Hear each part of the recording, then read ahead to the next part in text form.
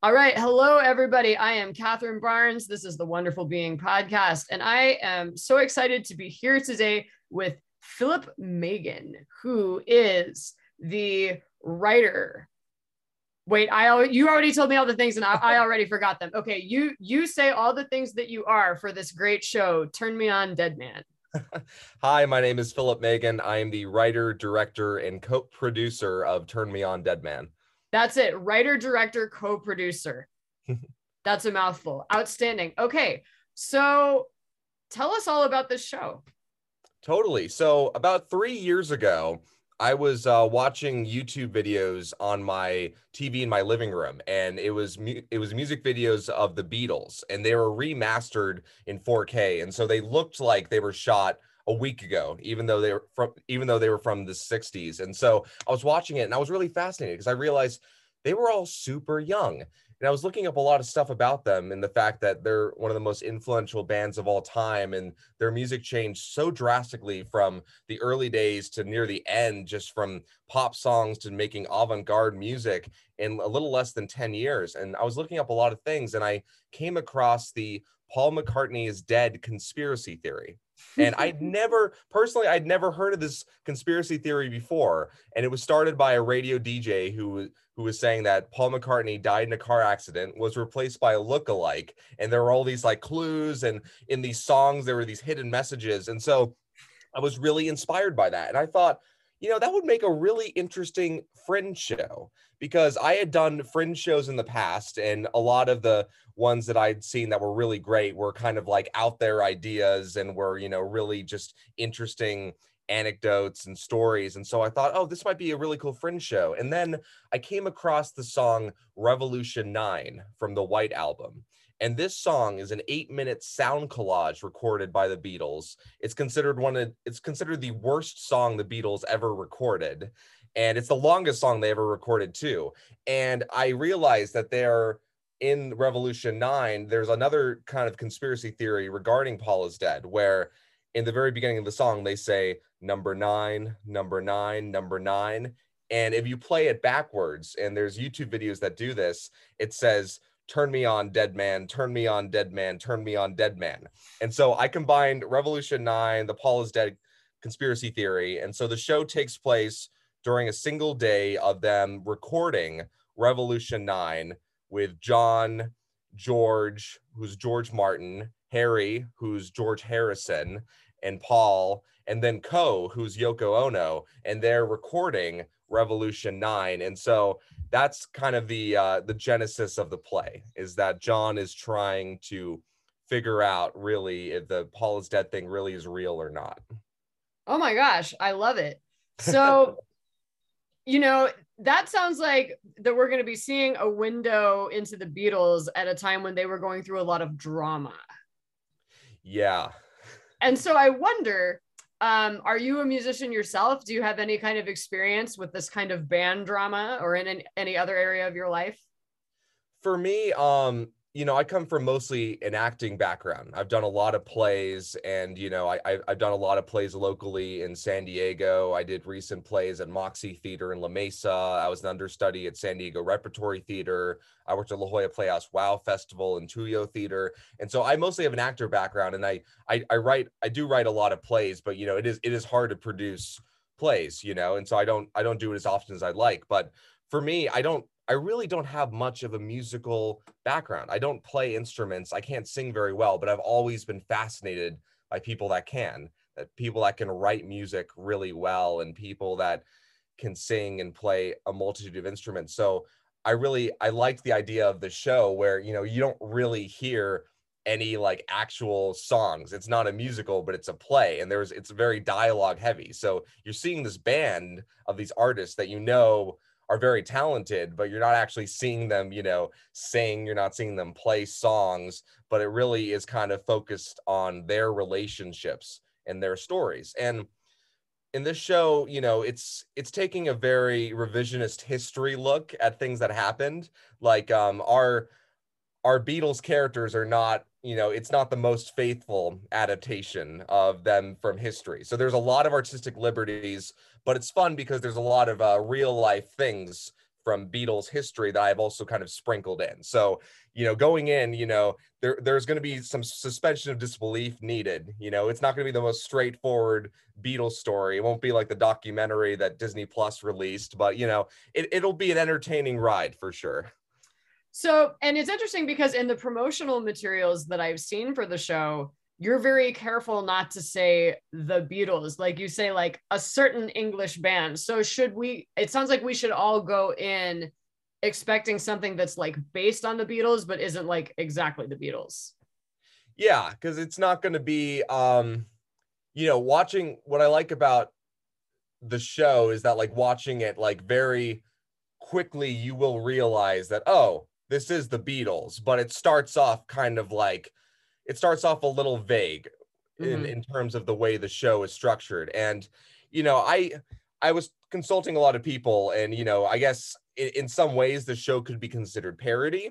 I'm not sure what the copyright things are really, regarding that. And so I was kind of careful with some promotional things. I didn't want to just straightforward, like none of the last names are used in the show. And I have kind of like these little like disguises where, so George Martin is played by Jason Maddie, and we call him George throughout the show. But there's two Georges because there's George Harrison, George Martin. So for George Harrison, he's only referred to as Harry throughout the whole show. And so there's kind of these little like name changes I did throughout to just kind of like, so like the word Beatles is never said in the entire play. So there's some little like tweaks here, but it's just kind of like, I wanted to take something and I want to kind of flip it on its axis and, show people the show. And, it's really fun. It's out there. And so I'm looking forward to what people think of it.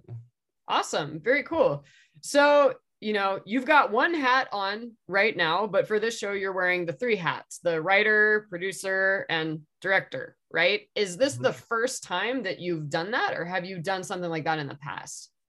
I've done it a few times in the past. So I'm fortunate. This is actually my 5th San Diego Fringe Festival. Wow. Really crazy. So I was in the 2014 Fringe Festival. I was alongside my friends Jacob Surofsky, Tyler Faison. We had this puppet busking troupe where we were going around the former Horton Plaza Mall and we were doing this puppet show.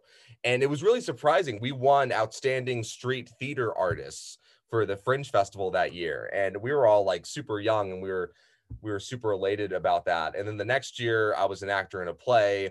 And then in 2016, I wrote, directed, and produced my first show for the Fringe Festival, which was super fun. It was based off of I took this Oscar Wilde. It was about a group of actors that were producing an Oscar Wilde play where a bunch of hijinks ensue, and we were in the 10th Avenue Arts Center downtown, and it was very much just an exercise of me trying to figure out what worked and what didn't. I found that there was a lot of I've learned so much, and I'm still learning from this process with every show I do. And then a year later, I did the show called Fulcrum that was in the Lyceum space. That was another kind of big cast. It was a play. I was the writer, director, producer for that. And then that was a lot of fun. And that was the last show I did for Fringe. So it's been 5 years since I did the Fringe Festival. And then I did an independently produced play where I acted in it, wrote it, directed, and produced it, which was a lot. I don't know if I'm ever gonna direct myself as an actor on the stage again. That was a big challenge. So I like kind of taking a step back and just seeing everything lay out. And I've got such a wonderful, talented group of actors. One of the lead actor, Jeffrey Ulysses Geisinger, is one of my best friends, and we've known each other since we did youth theater back in the day. We went to high school. He's been in all my previous Fringe projects, and so he's really been a huge help. He's the one that plays John in the show, and he's on all the posters. And so that's been really cool. And then I'm directing a former mentor of mine as well, Jason Maddie. Jason Maddie is an actor who's been all over stages in San Diego, at the Old Globe, at Signet, San Diego Rep, and he's directed me in some shows. And it's weird now for me to be directing him in a play. And so I've learned a lot, and it's been a very collaborative process. There's a lot of table work and kind of blocking suggestions, and it feels just like, it feels really great because I'm only as good as the people I surround myself with, and I've got a really solid cast that all comes in with strong ideas and suggestions, and we try it out, and if it doesn't work, it doesn't work, but if it does, like, we'll use it. And so I've been really fortunate with that. Awesome. So it sounds like, are you from San Diego? I am. Yeah, I've been here since I was 6 years old. Oh, wow. Yeah, and so I grew up doing youth theater here, went to high school here, and then I went to college at San Diego State, and I graduated a year ago. Oh, very nice. Congratulations. Just I'm from San Diego myself. Where did you go to high school, and what youth theater did you do?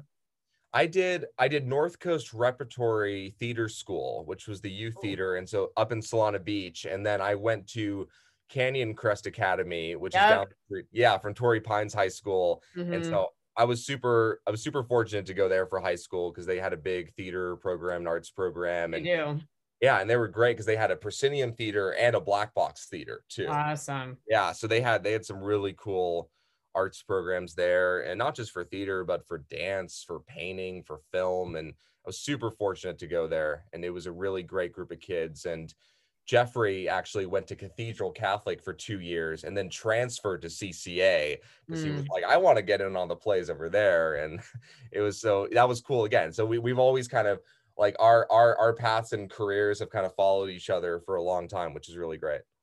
Awesome. I love it. So it sounds like, you've had a lot of experience with writing and producing and directing your own plays. Would you have any advice for anyone who might be looking to do that themselves? I would definitely say, like, practice makes perfect, but at the same time, like, what is perfect, like that's a really hard thing to achieve. And I'd say that, like, this is the third show I produced for the Fringe Festival, and there's so many mistakes I've made in the past, and there's so many things that, like, I tried out or I didn't try out that I now have. And so I'm so sorry. That's okay. You're popular. What can you do? There's so many things I've tried out that, like, didn't work or I didn't. And I'm just like, I think that you have to go in knowing it's going to take a lot of hard work. If you produce a show, it's not just going to be opening night. Like, all these people are just going to show up if you don't post anything about it or don't promote it. And so, we've been really good this time around at trying to reach out to as many people as possible, and just, getting emails of press or other contacts and inviting people to the show, mailing postcards or putting out flyers. And so it's really been like a big lesson, because when you do youth theater, like, growing up, it's like, oh, like, all your parents, all your friends will come out and see your show. But then taking it to something like the Fringe Festival, especially if you're out of town as well, like, you don't have that, support from the home base. And so it's really, like, up to you to, like, promote it. And I'm lucky because I'm still in San Diego. And so I will have friends coming to see the show, but it's hard for them sometimes. Like, a lot of people were like, oh, I was going to see the show, but you're not acting in it. Like, I want to see you, like, act on the stage. And I'm like, no, that's not the only thing I do. I'm producing the show, I produce shows as well. And I want to demonstrate that as well. And so, that can be tricky sometimes, but, overall, like, I'm just thankful, like, I'm thankful. Like, I've learned a lot from different mistakes in the past. And I'd say, it just takes a lot of effort and a lot of trial and error. And I just think that, like, with everything I write and produce, like, I learned so many mistakes, how to rectify them. And I know that in the future, like, should I do the Fringe again? Like, there's already things that I'm like, oh yeah, like, next time I'm going to, take it from this angle, or I'm going to do this instead. And so I think it's just a trial and error process. Just don't be afraid to make mistakes, and just keep on trying hard, and do things that you love. Like, I have a lot more faith in this script than I did my other ones. And so I think that shows in the process, where it's like, I've got a great team of people, and I'm really thankful for that. So, okay, there's like 4 different questions I could ask you. That's really outstanding advice, I think, especially about the promotion. I think a lot of people go into Fringe not really knowing about that. Let me follow up with a question about your team, because you keep talking about, oh, I've got this awesome team. Like, a lot of times people don't realize Fringe takes a team. So tell me about that. Who's on your team? Yeah, I've got a group of 5 different actors. I've got Jeffrey Ulysses Geisinger, Jason Maddie, Nicholas A. Castillo, Lavani Corgan Shavili, and then Angeline AJ Pawan. And so they're all wonderful actors. And with when casting a play, I've got 5 different actors. And it wasn't really so much like I tried to get people to audition and I didn't have a lot of submissions, but for all these people, they're all local actors that I'd seen in some capacity or another, or I'd worked with. And so AJ and I were understudies for a play, and I was seeing AJ perform on stage during understudy rehearsals. And I thought, oh, she's brilliant. Like, I would love to, ask her to be in my show. And then Jason, I've known for years, and Jeffrey, and then Lavani, I saw in a show, and I reached out to Lavani and asked, and I said, hey, like, I can offer you a stipend for the show, and this is the script. And Lavani was like, I'm in. And then Nicholas, I saw Nicholas in a show as well. And then Nicholas was super was super excited to jump on board. And so I was really excited about that. And my stage manager is Isabella Soleil, and she's wonderful. She's also an actor, and she's been in shows of mine. And then my sound designer is Sarush Madavi, and Sarush and I have worked on shows in the past, and he's the one that built up the Q Lab for me and found a lot of the sound effects. And yeah, I had other friends of mine too that I reached out. My friend Constantine Mickens, he was the one that designed all of our posters and postcards, which was a huge help because I They're really super don't have. cool. Oh, thank you. Yeah, I really don't have much experience with graphic design, but that's something he does all the time. And so I reached out to him, and he gave me a rough draft of it. And I was like, yes, that's exactly what I want. And then my other friend, Keon Haydari, who has been in a lot of fringe shows as well, he's the one where in the very beginning of the show, we have this kind of faux Revolution 9 playing, the sound composition that plays for about 35 seconds. And he was the one that composed that. And it's really cool. And I helped provide some voices, but he did all the composition, rearranging. And so, yeah, I got by with a little help from my friends. So I was I was super happy with that. And they were all great people to work with. And I think that, like, I've had my last fringe show I had 17 actors in it, Oh which my was God. way too much. That was too much of a hassle to organize rehearsals and getting everybody there and all the fringe passes. And I like having, like, this show is great because I've got 5 actors that are all just super great to work with, and they're all just super committed, and they're willing to try out anything. And so I think, and with the show too, like, it's a lot more simplified. We're all in one location. Our set basically just stays on the stage the whole time, which is really great. And so I think from trial and error too, going back to what you had asked me about, it's like, it's much easier to produce a show that's under an hour where it's all in one location. Because I've done shows in the past that were like, oh, there's a quick little scene and then lights down, set change, and then this and that. And it can be complicated, especially, given the time constraints. And so I really came in with this thinking, okay, I'm going to make the tech as simple as possible, location simple as possible, less actors as possible, and just trying to simplify everything for myself. Because Keep I it did simple. it before in the past, made the mistakes, and now I'm like, okay, I'm going to write this knowing that I'm going to have some tech limitations. I want to just work with like a small group of great actors, and just getting people on my team that I know from the past were great. And so, yeah, I'm really thankful for that. I love it. So I wanted to ask you quickly, you mentioned that you did the show that was kind of like a street theater type of situation where you guys were wandering around Horton Plaza Mall back when the Fringe was downtown. Do you have any advice or suggestions for people who might be interested in doing that type of thing, that type of street performing, which we technically can't do in Balboa Park, but I think some of us are going to do it anyway. Yeah, it was definitely, I had never done that before. That was the first time I'd ever done that. And honestly, I think that's the last time I ever did it. It was like, that was just the nature of it, where my friend was really interested in getting into the festival and had reached out to Kevin Charles Patterson and Sean Davis. And they were like, yeah, we're looking for some street buskers to go around the Horton Plaza Mall. And if you'd like to do that, like, go for it. We'll give you fringe passes. You'll be, on the website, and you can even like put out a hat if you want people to drop money or any of that. And so that's what we did. And it was hard. Sometimes we had people where we'd perform in front of some benches and people would come and sit down, and it was like a puppet show.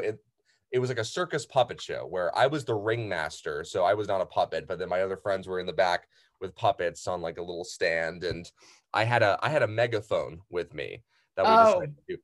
Yeah, which was, and we got into some trouble with some of the shops and stores at the time. There was an employee from Macy's that came out that was like, "Hey, you can't have a megaphone in here. You're just being disruptive to everyone." And the megaphone was bad too because there was like a siren sound effect as well, where I had the megaphone and I was like, "Come on, everybody, to the We Three Puppet Circus. Come on over now." And but then if you just kind of adjusted like if you push the button with your thumb, the slider a little bit, it would go right to the siren. And the siren was just, it sounded like an ambulance. And so we got into some trouble. And I remember like, I don't know, I was a dumb kid and I probably just pressed it to be funny a couple times. And we probably got some flack from people. But you know, that was just, it taught us a lot. Like there were people that were really engaged with us and there were people that weren't. And I think too, like, when you go around Balboa Park and you're flyering and you're giving things out to people, you know, some people are going to be super, super willing to take some flyers and postcards and going to be engaged. Other people are going to say, "Oh, no, thank you. Like, I don't really want one." And, you know, that's okay too. That's just the nature of the Fringe Festival. Like in the past, the shows I've done, there were people that loved our shows. Some people did not really care for our shows. So it's all a matter of opinion. And it's just like, it's not something to take personally. You know, art is super just, it's a wide range of interests and likes. You know, some people love musicals, some people don't like musicals. You know, it's not everyone's thing, you know. And right. so, you know, it's good to like not take that personally as people that create art and want to entertain people, because you know you really don't know what someone's going to be into or not. So Right. I just think like, but it's just great to just put it out there and see how it's responded to. I love it. Hey, that sounds like an outstanding Fringe attitude to me. Yeah, So it's all like going into it. I just come in like with a positive attitude because it's a lot. It's exhausting and there's a lot of running around and hoops to maneuver. But you know, it's really refreshing to see, especially after a 3-year period where the Fringe Festival didn't happen, to go out and see all these artists and to sit in during previews and see all these people putting up these shows and people from across the country and states. And it's really just great to see, and it makes me happy because it's, you know, I remember like 2 years ago just hanging out in my room on Zoom classes for university, and I was like, oh, you know, I really miss being on a stage right now. And you know, and that was the thing too with this play, where I was writing a lot of it over COVID 2 years ago, and I kind of was like, I have no idea whenever I'm going to put this up, if it ever happens. And I just remember like writing 20 pages of it, putting it away, and then months later picking it up again, reading through it, thinking, oh, it would be cool to do this someday. And you know, it's finally happening, so I'm excited. I love it. I love it. This show is a COVID baby and you're getting to see your dream come true. So that is outstanding. Hey, where can people find your show? Where can they find you? When's your opening performance? Our opening performance is June 3rd, which is Friday at Tomorrow. 9 Or tomorrow. Yeah. I think I'll be posting this. Okay. Well, it's Friday the 3rd and I plan to post it on Friday the 3rd. So there you go. Oh, wonderful. Yeah. So it's going to be 9 p.m. Friday, June 3rd. And we're going to be at the Marie Hitchcock Puppet Theater. You can buy tickets at the door, or you can go to www.sdfringe.org and find Turn Me On Dead Man. You can also find us on Instagram. So our theater company is called Mainstage Mavericks. Okay. And so on Instagram at Mainstage Mavericks, and we're also on Facebook. If you want to learn more about me, you can go to www.philipmagan.com. And there's some more stuff about me posted and about the show. And yeah, there's a million ways to get tickets, and it'll be a fun time. It'll And definitely be a fun time. I'm super excited to see your show. We all are thrilled. Yes, no, maybe so. Yes, we loved your preview performance. Oh, thank you so much. Yeah, I was so relieved that people laughed. I was like, oh no, this is so scary. There are tubas, there is magic, there is, you know, like color and dance and things. And now I'm gonna be awkward, and people still liked it. That's why I love Fringe. People have an open mind. Yes, right? And you've done many Fringe festivals, right? I guess I have. Yeah, I did San Diego for the first time in 2018 because, you know, I live here. And then I did Tucson. I've done that in person in 2019, and then I did it virtually in this past January. So that was 2022. I've done High Desert Fringe a couple times. And then last year I took Yes, No, Maybe So to Hollywood Fringe. And that is another story for another time, because that Fringe Festival is very big and very intense and very different than San Diego. So yeah, I've done some Fringe festivals in my day. That's wonderful. That's super cool. Yeah, it's our hope that someday, you know, we're able to do. I was doing a show with someone else that was producing it, but he really wanted to take it to Tucson Fringe, and he was considering that, and it never ended up happening. But my friend actually is doing Hollywood Fringe this summer and has a show there, and he was a big San Diego Fringe person, producing a lot of shows there, and so I'm happy that, you know, someday I hope to do another Fringe festival outside of San Diego. So we'll see. Yeah, well, I mean, it sounds like you've got a lot of experience producing locally. And I can tell you that if you know how to do that, like you've probably got a leg up for taking the show on tour. Oh, thank you. I appreciate it. Yeah, absolutely. So, hey, everybody go see Turn Me On, Dead Man, done by remind me the name of your company again. Main Stage Mavericks. By the Main Stage Mavericks. And check out Mr. Philip Magen. Thank you so much for coming and doing this interview with me today. And I am really, really excited to see your show tomorrow. Thank you so much, Catherine. We are so excited to see your show. I'm going to get my whole cast there. Yay! Take care. Thank you.